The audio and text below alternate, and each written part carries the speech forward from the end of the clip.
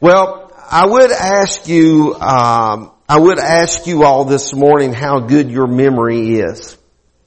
My memory is okay. The biggest thing that I struggle with my memory is I forget to remember. And sometimes I forget to remember. I heard a story one time about these two little ladies that lived together in the house, and they was just trying to get along. They couldn't remember from one moment to the next, what was happening in their lives. But I didn't prepare that this morning. I wish I had really, but I didn't refresh myself on it. But, last week, Sister Sarah, she ministered for Mother's Day service, and I was quite proud of my wife. I think she did a great job, and we thank you, and we honored those mamas and mothers and the ladies, and we still bless you this week. 2 weeks ago, the Holy Spirit began to work and to minister in the service, and of course we always want to be willing and to yield the right of way to the Holy Spirit as He begins to work and minister. We had a remarkable Sunday morning service 2 weeks ago, but 3 Sundays ago I preached a message, and that message was up close and personal. I would ask you all if you remember it, but you probably wouldn't, and I don't want to release the temptation for you to fib to me, okay, that you remember the message. But it was up close and personal, part 1. This morning I want to preach to you up close and personal, part 2, because I couldn't make it all fit in one service. So when I last preached that message, up close and personal with God, I presented the thoughts of that our encounters with God are driven, or they are based on our want to and our desire to pursue Him. Our desire to chase after Him, if you would. I illustrated that pursuing and the determination that we can possess by some illustrations. One was Jacob wrestling with God. Jacob that wrestled with God until the angel of the Lord, which I believe was the pre-incarnate Christ, when we see the angel of the Lord mentioned in the Old Testament, that he actually took his finger and dislocated Jacob's thigh. You may remember that, and Jacob forevermore walked with a limp, but just to remind him of the encounter that he had with God. I also made mention of a lady that had been hemorrhaging in her body for 12 years, and she scratched and she dug, and in my mind, I imagine her even crawling, hands and knees, pushing her way through a crowd in the dirt of the desert, if you would, to get to where Jesus was at, just to grab hold of the hem of His robe, of the hem of His garment, as we call it. I thought about a short fella, and I can relate to short people. I thought about a short fella that climbed a tree just to get to see Jesus. And then I thought about this guy that lost the roof of his house because there was a bunch of friends that had a buddy that was in need, and they were so determined to get him to Jesus that they took the roof, the shingles, the straw, whatever may have been on that house. They ripped the roof of the house off just to lower him down on his bed to get to the presence of Jesus. Man, that's determination. That is pursuing the Lord. And you may recall that as I preached that first part of this message, that pursuit is actually the abandonment, if you would, of oneself. It's the neglecting our own desires to fulfill the desires of the Lord, to experience Him. The message was about God desiring our pursuit. God, He's not some egotistical being. Don't misunderstand and think that at all. But God does desire us to pursue Him. He desires us to long for Him. He desires for us. He created us. We're the only part of His creation that He made with a self-will. Listen, that right now in heaven, I don't know exactly what it looks like, but I do know part of what's happening in heaven right now. There are worshiping angels. There are thousands, millions perhaps, of worshiping angels that are gathered around the presence, the throne of God as we would know it, and we call it, and they are there worshiping God day and night, night and day, as we sing in that one song.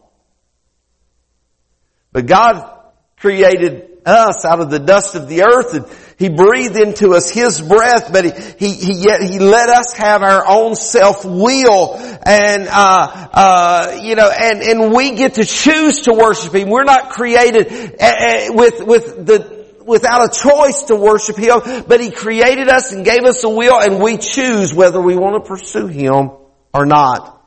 And He gets great glory from that pursuit.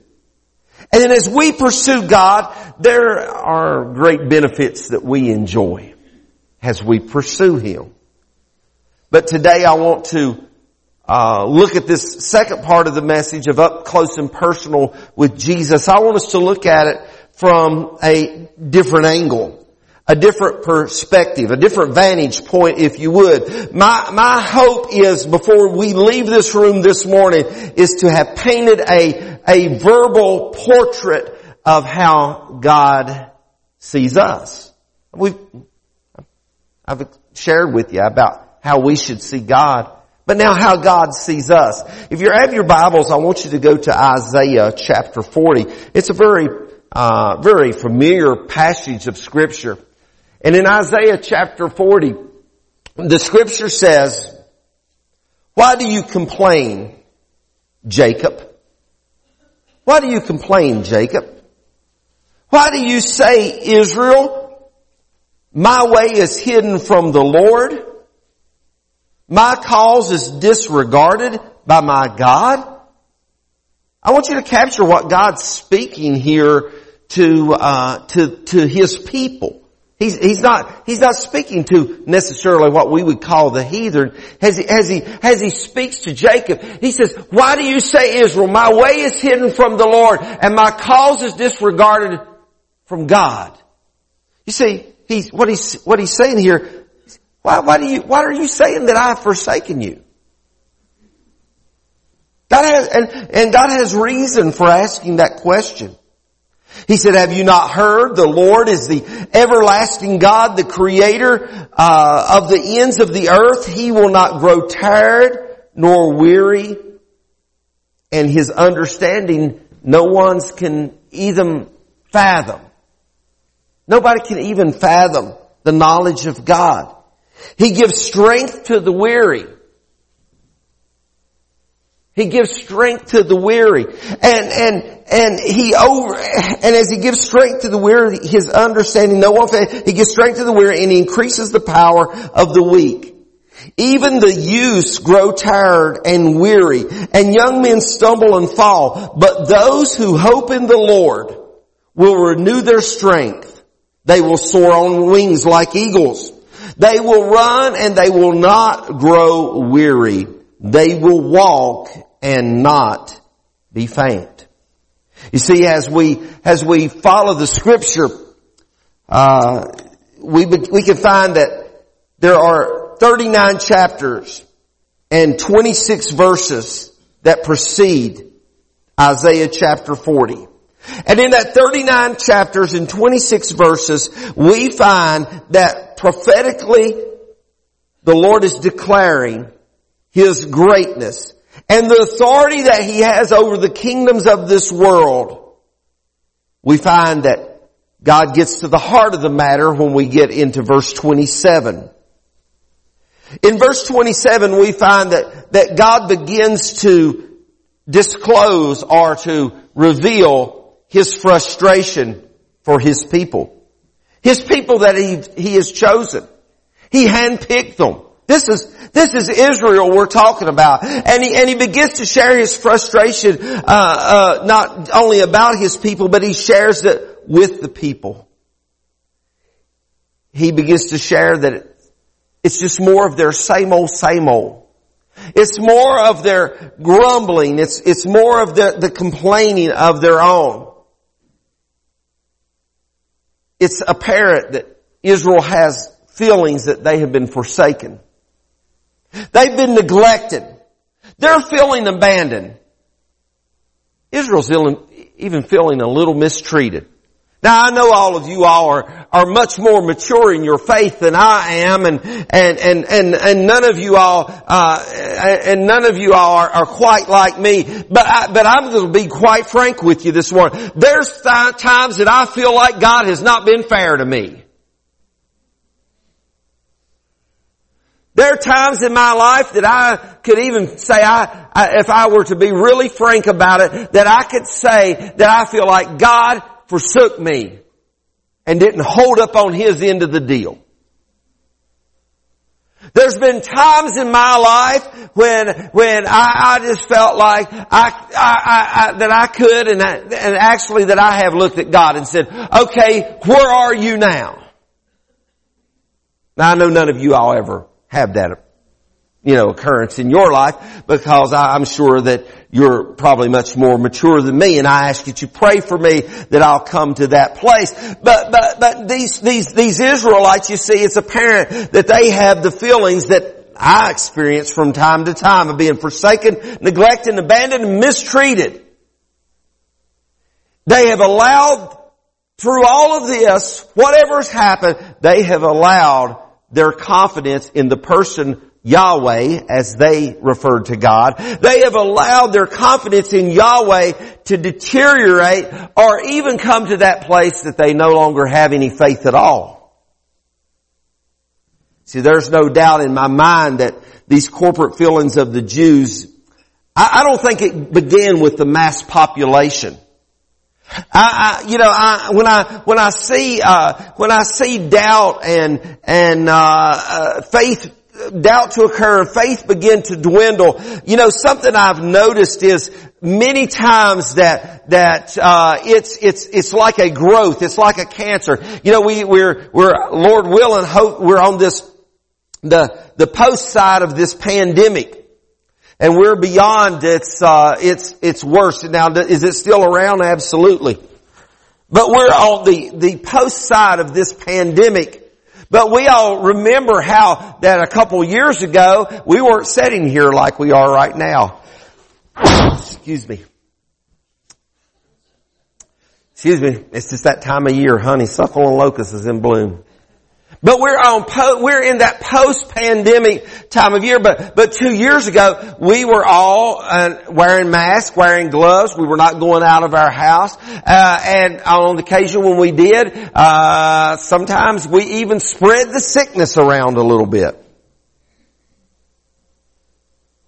I think that sometimes even in our faith, we're guilty of creating or spreading, if you would, a virus of faith or of doubt. We spread a virus that causes our faith to waver. Sometimes while we're meant to encourage one another, if we're not real careful, we can discourage one another. I don't think this doubt and unbelief that Israel has, I don't think it has happened all of a sudden one day they woke up and said, we're discouraged today. No. I think it probably started with maybe just one person. Maybe two. Maybe it started at the local hunting club. Maybe it started at the ladies' quilting party. Maybe it started among the moms the soccer moms over at ball practice while the kids, and one says, I'm really feeling discouraged. I'm really feeling like God has let me down. I'm really feeling like I know how you're feeling. I feel the same way. And suddenly you find yourself in a mass lack of faith or mass discouragement, if you would. There's an old proverb that said, a small seed grows a mighty tree. Sometimes it just takes one seed of discouragement. It just takes one person being discouraged or disgruntled.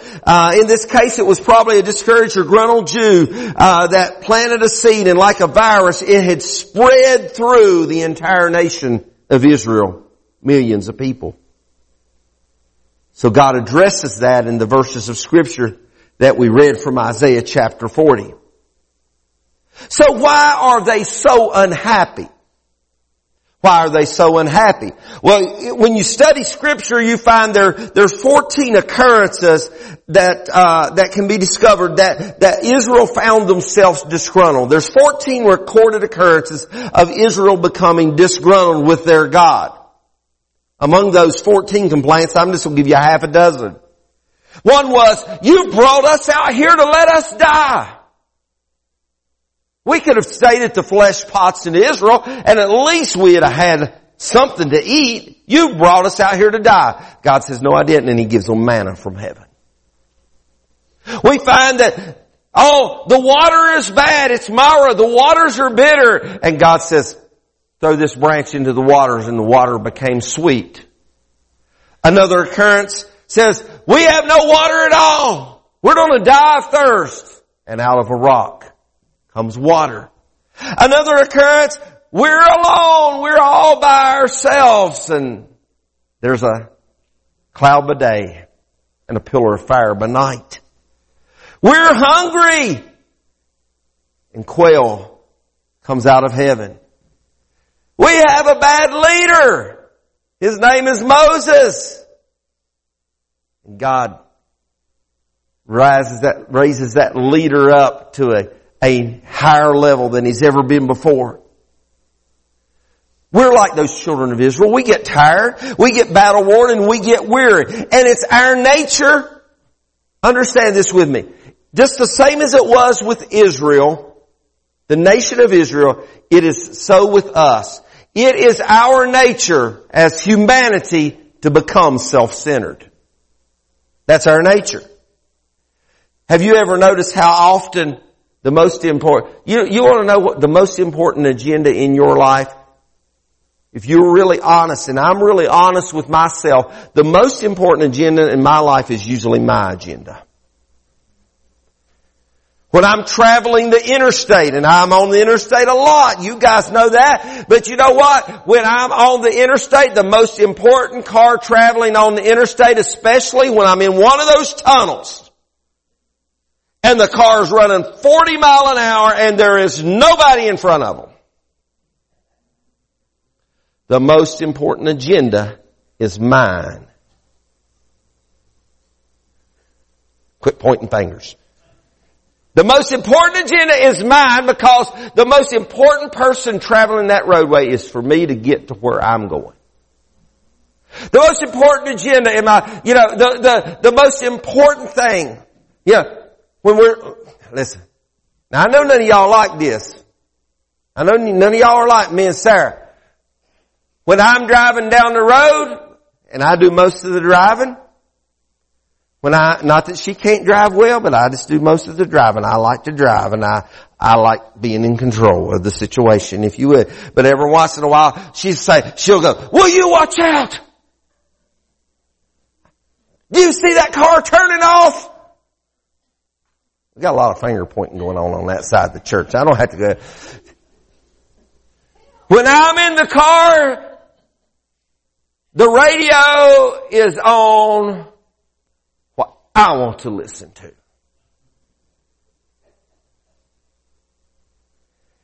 And 99% of the time, it is going to have a banjo in it. For you proper people, that's banjo.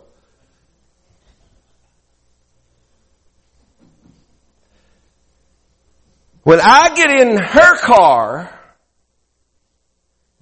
it's going to have something with lots of vocals, and my wife is not as sanctified as you think she is. It may even have the voice of Harry Connick coming out of the speakers, Yeah. Her car, her radio. My car, my radio. On the rare occasion I drive her car, her radio becomes my radio. Because I'm selfish when it comes to the radio. It's my agenda. It's what I like. And quite frankly, some of you are just like me, whether you want to admit it or not. When we're at the house, it's not about, I like to watch like the Hot Rod Garage shows or Orange County Choppers. When you're at our house, I never have to ask where the remote is because I know she has it.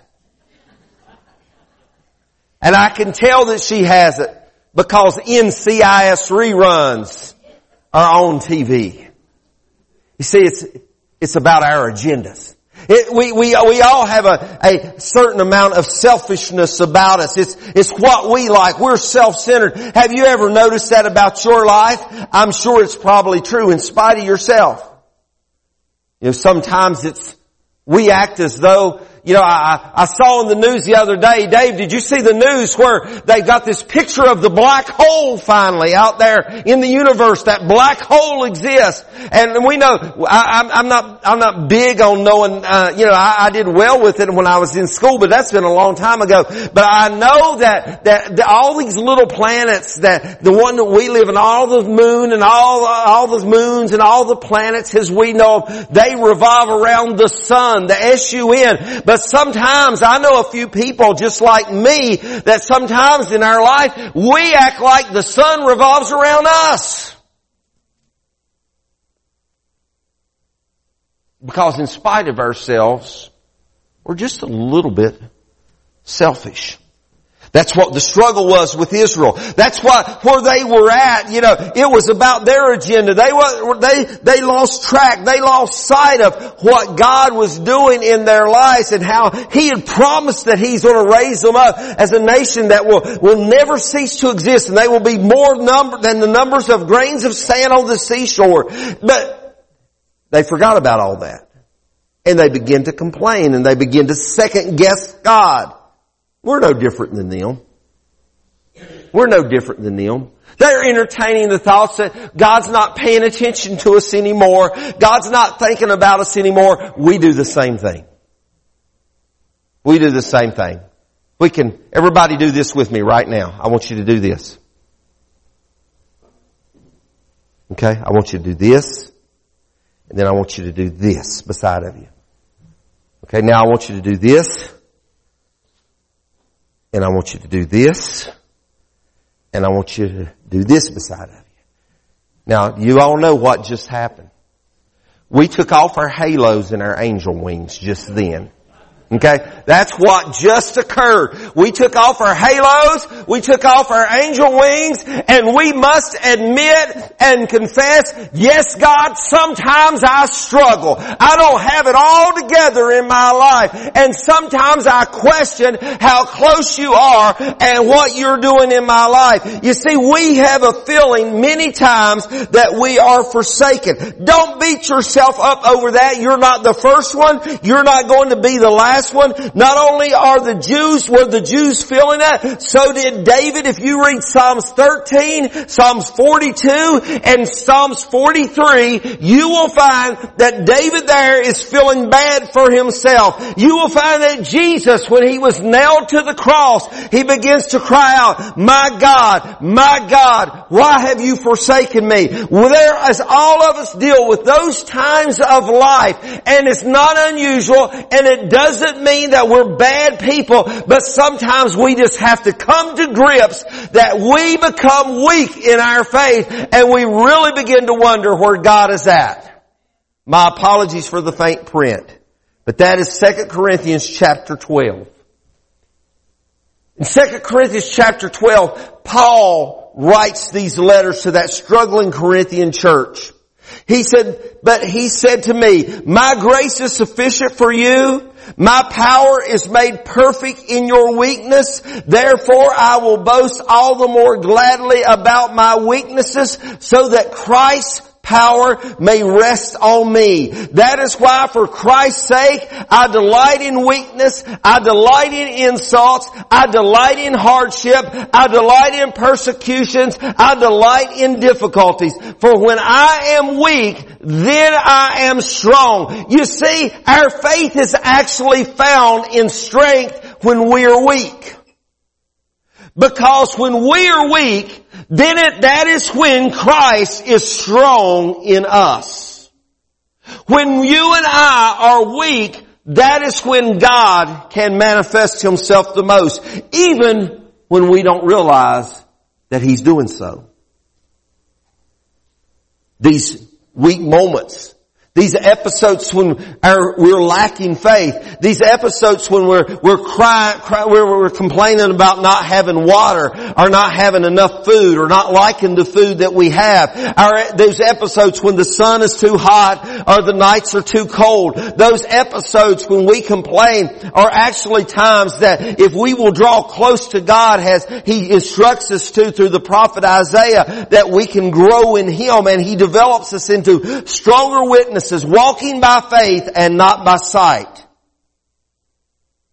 So just who is God? Who is God? You ever thought about that? You ever had one of those little kids come up to you, maybe one of your children, maybe your grandchildren, maybe some child that you've had in Sunday school class, or in youth ministry, or in children's ministry, and they ask you that all famous question, where did God come from? Of course, we give that strong biblical answer. Well, in the beginning was God. He always has been and He always will be. God didn't come from anywhere. He's the beginning of all things. But just who really is God? Where is He? Where does He live? Where is He now? Well, the first thing I want you to know is this, that God is mighty. He is mighty. God is massive in His existence. He has laid the foundations of the universe.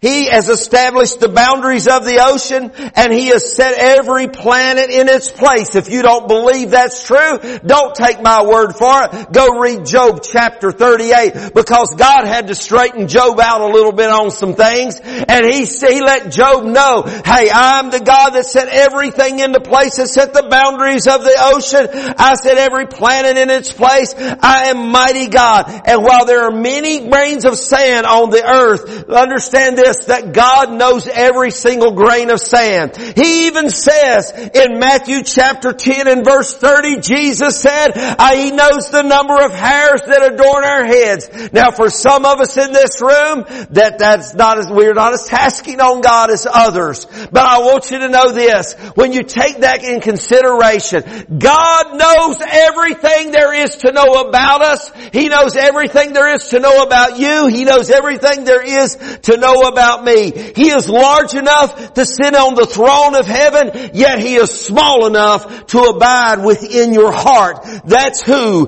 God is. At this very moment, He is occupying the infinity of the universe. I don't think the black hole is even a smidgen, as my mom would say, of what the vastness of God is. Whatever is beyond that black hole, God is so vast, He's so big, He is so mighty, He is occupying the infinity of the universe, but He is also right here in this room, in Voice of Praise Worship Center right now. He is right where you are if you're watching from your car. He is right in your living room. God is just that big, but yet He's also that small. You see, God is up close and personal right now. He's up close and personal right now in this moment. Last message I left you with a charge to pursue God. I left you with the charge to chase after Him. But today I want you to leave with a knowledge and the understanding that God is pursuing you. He's pursuing you. We sing some songs that talks about He's chasing after me. He's chasing after me. We sing about those songs, but it's almost a mutual agreement. In fact, when I read in the scripture, it says in the King James wording, it says, if you will draw nigh unto God, He will draw nigh unto you. Let me tell you something. Come up here, Heathrow. Okay. I haven't used him as an example in a long time. Okay. You stand right there. Okay. This is just temporary, metaphoric illustration. But right now, you are God. Okay. Don't get no ideas. Okay. Don't get no ideas. Okay. I am the wanderer. I am the stranger. I am the pilgrim. God is way out there. He's way out there. But I come to my senses. I'm the prodigal. I come to my senses. And it's going to take me 1, 2, 3, 4, 5, 6, 7, 8. It's going to take me 8 steps to get to God.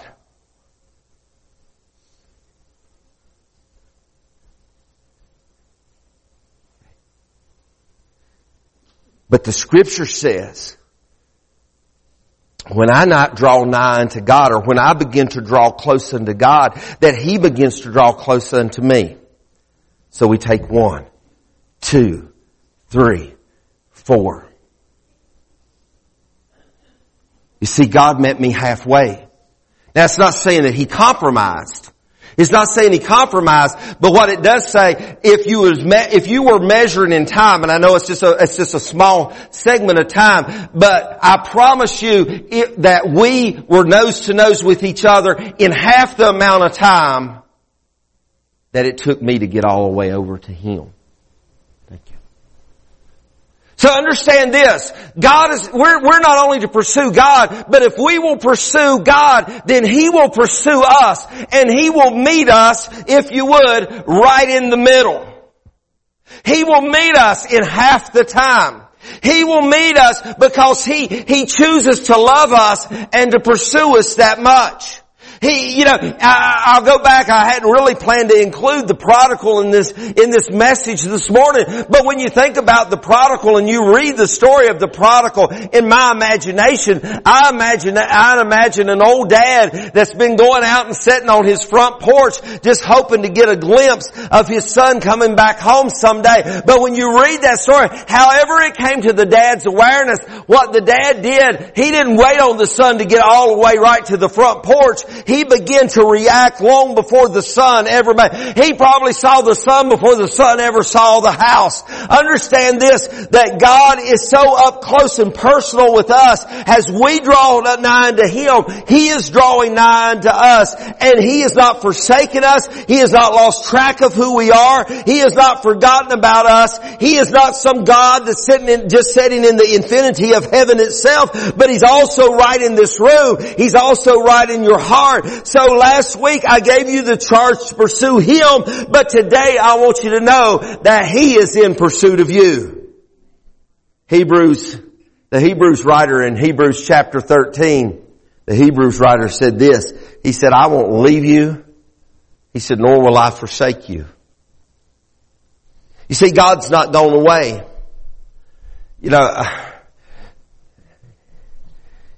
We heard all this talk about vaccination boosters over the past couple of years. Vaccinations and mandatory vaccinations and mandatory boosters. Let me tell you, I like mandatory vacations.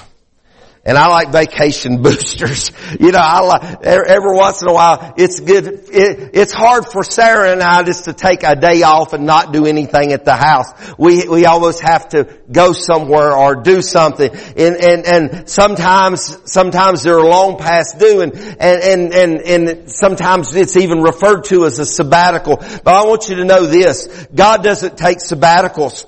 Jesus doesn't go on vacation. He's not going to answer His phone because He's at Disney World. He's not going to neglect to answer the call because He's on a cruise ship somewhere. No. God doesn't leave us nor He forsake us. He never sleeps. He never rests. He's always on duty. He's always on the job. He doesn't even take a weekend off. He doesn't take a long weekend. He is constant, consistent, and conscious of everything that's going on in your life right now. I can promise you that. But what we have to do, pursue Him. And then He pursues us. us. In return.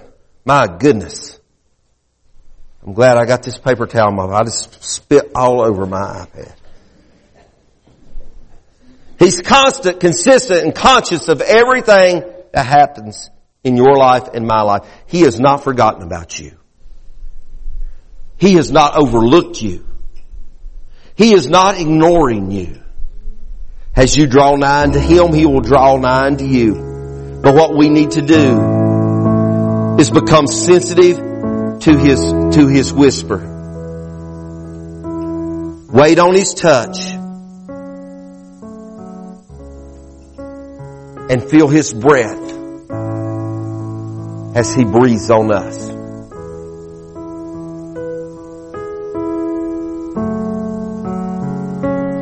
Now I pick at Sarah a little bit.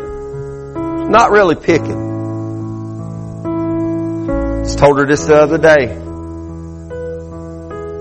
She said, I'm glad God put you in my life. I said, I am too, honey. I said, I am too. God's blessed us immensely.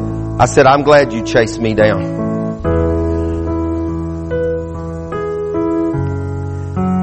She really didn't chase me down. It was a mutual pursuit, I guess you could say, right? Right. She's turning red. I embarrass her so much. But you know what? God is after you this morning. He does pursue you this morning. He does desire you this morning. I hope that you do Him. I hope that you're pursuing Him. I hope that you are chasing after Him, because certainly one thing is going to occur. If you're pursuing God and in His pursuit of you, then that scripture is brought to fulfillment. Draw nigh unto me and I'll draw nigh unto you, and you'll meet each other at that half the distance, if you would. It's going to be accelerated. Do you know if you have two objects that are speeding together, and I'll use miles per hour as a measurement, but you can have an object that is running 60 mile an hour, but you can have two objects approaching each other that are both running 60 mile an hour, and then the combination of both of those objects coming together are actually approaching each other at an accelerated speed of 120 miles an hour. Faster than most any of us in this room have ever been in our life, with the exception of those who own Chevrolets. Understand, when you pursue God, He's pursuing you.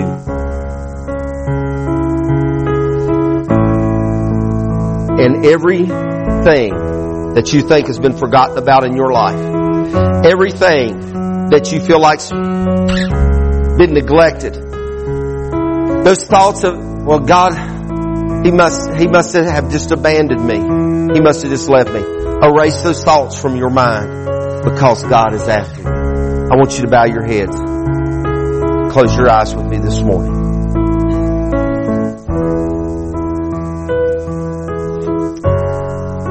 We all have our struggles. I've shared with you out of transparency this morning. I've shared with you that sometimes I struggle. Sometimes I wonder, well, God, where are you when something breaks, when something happens? God, where are you? I have those thoughts. But you're sitting in this room this morning, and you've been struggling. You've been wrestling with things. You may be in this room and you need to be saved. Listen, if you need to be saved, God is after you. The hounds of hell are after you, but God is after you as well. And it's His desire that you be saved. All you have to do is make your way to Him.